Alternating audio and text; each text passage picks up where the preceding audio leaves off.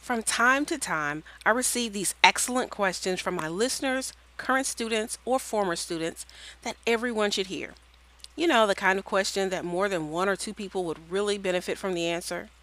And I can actually hear myself say something to them like, "This is such a good question. I wish you had asked that during class." So, I've gathered a few of those questions for this week's installment of Ask Miss Braden. In today's class, we address some of the questions that have made it to my inbox, voicemail, or after class chats over the past few months so we can address them together. You never know, the answer to your career question could help more than just you. We'll talk about the Q's and the A's together right after this.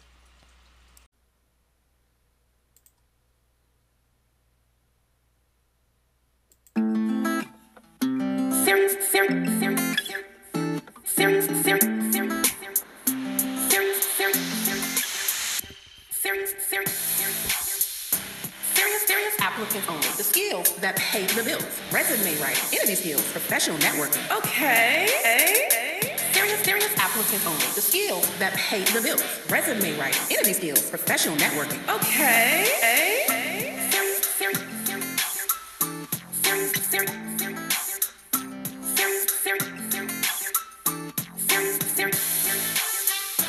serious, serious applicants only. The skills that pay the bills. Resume writing, interview skills, professional networking. Okay.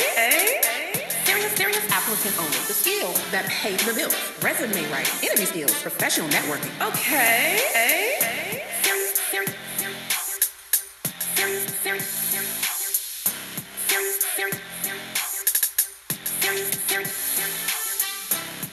Serious applicants only. The skills that pay the bills.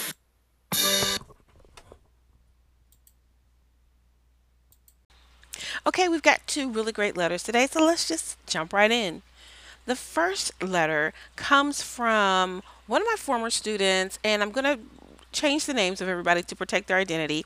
So we're going to call her Jan. Okay, so Jan writes, "Dear Miss Braden, I've got a second interview coming up later this week, and I've heard in the past that their starting pay at the company was $12 an hour. I had a really great first interview. The hiring manager mentioned that he is building a team and needs people that can grow with the company. When is a good time to negotiate for a higher pay? Before the pandemic, I was working in a similar field, the medical office, and was making more money per hour. After being laid off, I have been working as a delivery service driver for the past few months.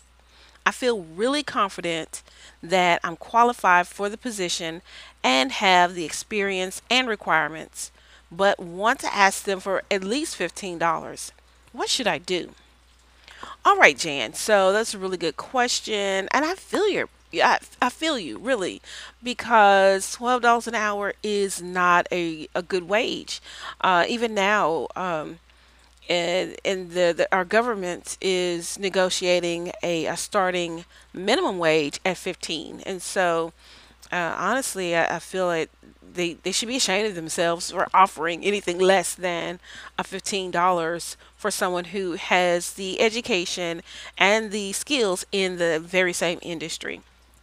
However, here's a few things that I thought off the top of my head that you could do to start the ball rolling without being too aggressive.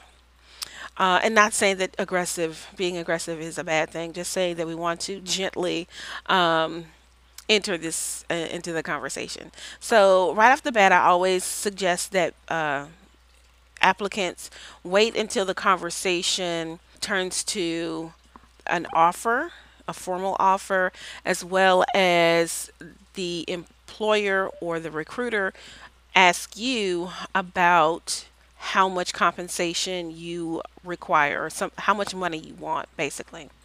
And my suggestion would be to give them a range, of course. You may want to start at 12, but then end at 15 or 15 and a half. If you go slightly above, then maybe they can meet you somewhere in the middle. But I would also ask questions about things such as, what are some of the promotional periods, regular promotional periods of that company? So, can you expect an evaluation of your wage at 3 months or 6 months or 12 months? What is the evaluation, and what are some of the things I can expect at this company? So that could be something that would help get the ball rolling in terms of asking about being paid more or when you can expect to be paid more. Another strategy would be to ask them about tuition reimbursement. If an employer sees you as a ambitious employee or someone who is looking to make more of their economic status, then you're definitely going to be the type of person who is looking to be well educated or more educated in the future. And so, with that furthering of your skill set comes the requirement that they have to pay you more. So, just in a sneaky way, you ask them about tuition reimbursement. Does this company offer some type of tuition assistance or reimbursement program? And then with that conversation, should include, some of the things that go along with having more education or more skills or more training for that particular career or that job. And my last suggestion would be somewhat of an overall strategy move would be that you start communicating in terms of annual salary. And so having a conversation about $12 an hour, $13 an hour, $14 an hour, $15 an hour, start saying things as in terms of $24,000 a year or annually. When you begin using the terminology of a salaried employee or an annual employee, it helps to shift the mindset of the employer or the recruiter to a long term type of candidate. You're no longer someone who is just there for a wage per hour. You're there for the long haul. And those candidates are typically salaried or there for the year or multiple years. So start talking about, $24,000 is a bit less than what I'm used to. I really would like to be somewhere in the range of $30 to $32,000 annually. When you communicate in terms of annual salary, it can help convey the message that you are in it for the long term. And honestly, the fact that you've done the math.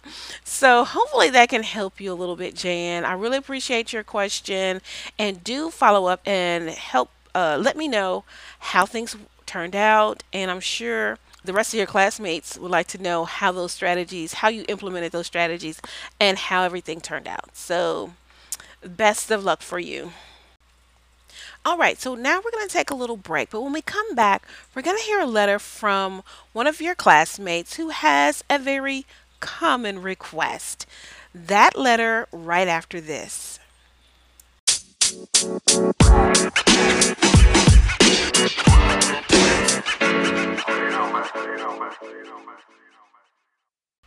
All right, letter number two comes from another one of your classmates. Let's call him Raymond. Raymond writes, "Hi, Miss Braden. I need help with my resume.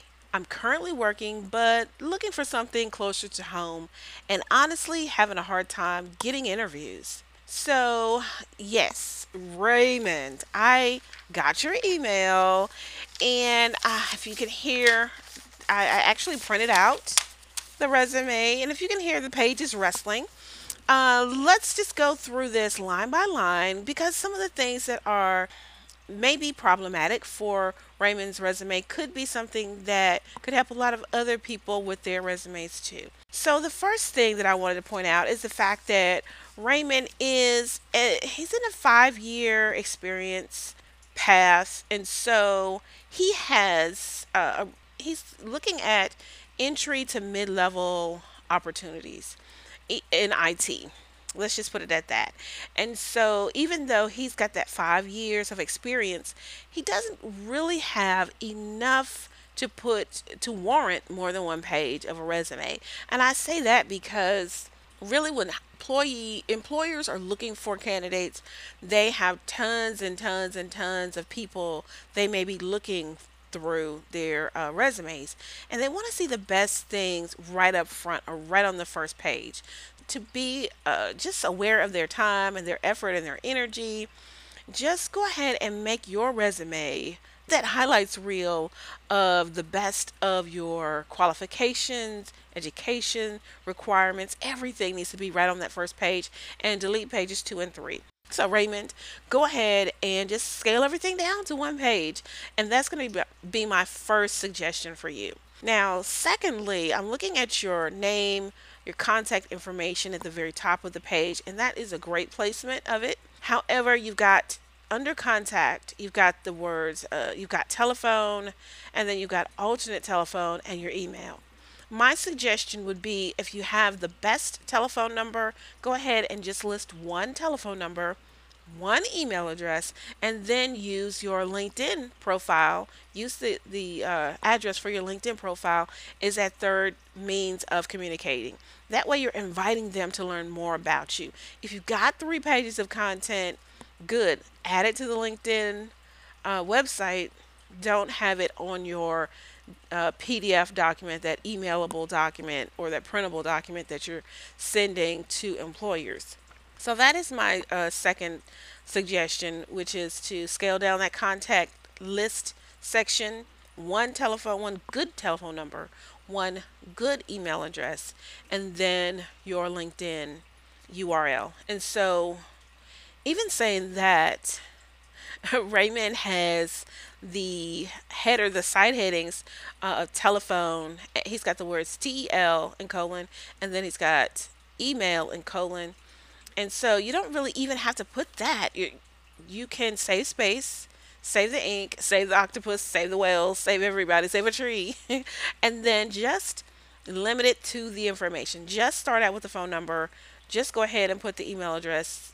You don't have to put those side headings on there. We know what the content represents. Okay? Okay, so right underneath the name and the contact is a profile or a summary or an objective section, which is great. He's identified his as profile. And it is 1, 2, 3, 4, 5 lines of information. And it's a really good profile statement. And I'll just read it in a summary. It says detail oriented IT technician with 5 years experience, proficient in troubleshooting computer software and hardware, adept at operating in demanding environments, dependable, technically proficient, adaptive, attentive, and physically capable, comfortable with strenuous work, seeking a position in congruent fields of IT. Okay, so this is a strong statement. However, it could be a little bit stronger. So I would suggest sticking with how many years of experience. That's the first statement. The second statement tells about what specific strong points of skill sets that he has. And so he says proficient in troubleshooting computer software and hardware. That's perfect. The next sentence gives a little bit about how you feel about yourself. I'm adept in operating in demanding environments. Well, that remains to be seen, Raymond. So I would suggest that leave that determination up to your coworkers, your employer, your manager, and just let them add that in a space we'll call the letter of reference or referral. And so let's say things that are specific about your skill set and leave those objective soft skill statements to someone who's talking about you in their perspective. That will give us a little bit, free up some space, and honestly give us more of an impactful, objective statement. The last sentence talks about seeking a position in a congruent field of IT. I would, instead of saying something that is a general IT in the field of, I would give a very definitive, the title of the job you're applying for. So if you are applying for help desk technician or widget repair professional, whatever the exact title of that particular job title is, whatever the job title is, go ahead and name it in the objective statement, whatever you want to call it, but definitely list it there. That gives us a very specific goal toward your whole document.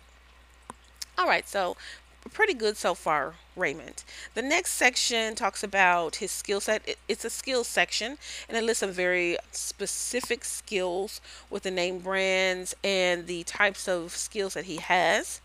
Very good. And then underneath the skills section is the education. It is listed in reverse chronological order, which is the way it's supposed to. The most recent thing is at the top of that section, and it's going backwards to the most recent to the least frequent. Recent.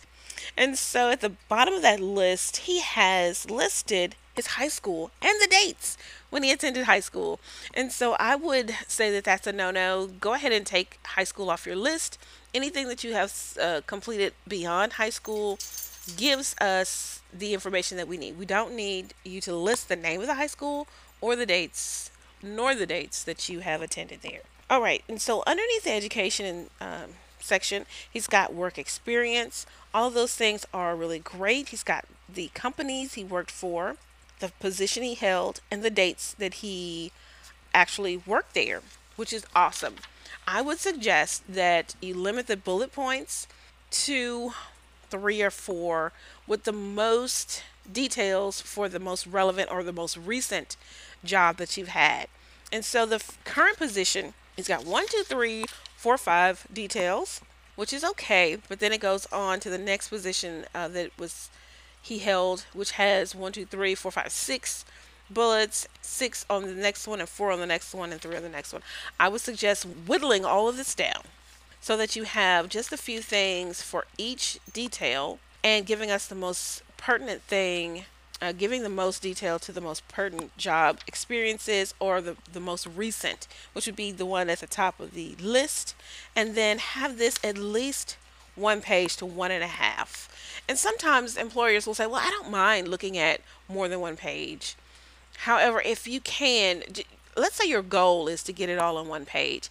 Even if you miss that by half a page and just say you go over, you spill over to the next half page, at least it's still, you know, you focused in on the most important things of your document. So that would be my suggestion.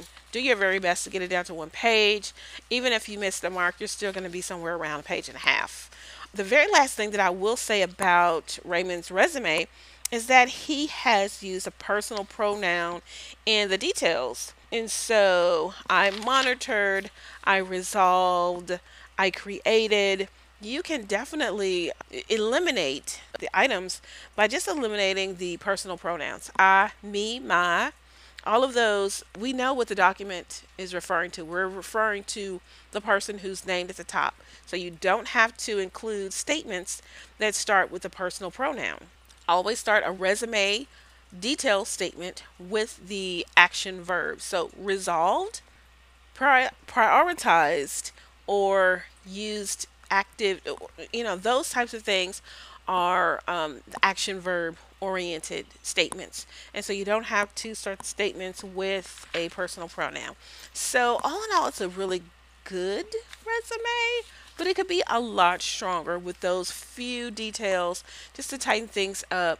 I wouldn't say that this would keep you from getting a job, but if there are 10 other candidates who have really strong resumes, then yours may be pushed to the back because it's just not as strong a presentation as the other ones, and they may have the same or similar experiences. And that could be the difference in just getting a call in for an interview. You never know. Okay, so that being said, we're going to close out this pod class. But if you have any specific questions or if you're interested in any of the things that we talked about today, you want to hear more, please do share and subscribe to this pod class. We're going to talk about a lot more career strategies and professional development things that help you win at the game of job search and getting the very next and best job that you're looking for. So, with that, until next time, don't forget to subscribe and share this information. If you've heard one thing that you feel like you can implement or tell someone else that can help them actually make a better presentation or get a job or change the trajectory of their career, please do share and subscribe.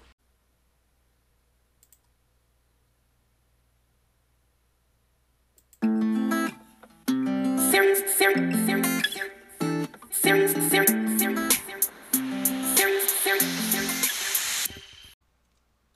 All right, that's a wrap for this podcast. But never fear, the lessons and discussions continue online. You can sign up for the milestone giveaway at bit.ly/serious apps. That's bit.ly/capital SERIOUS capital APPS. Or you can email me at thesaoshow@gmail.com and let's link up. You can find me on LinkedIn as well as Twitter at Tanya Braden. And even if you didn't catch all that, the links will be in the description. This has been for serious applicants only.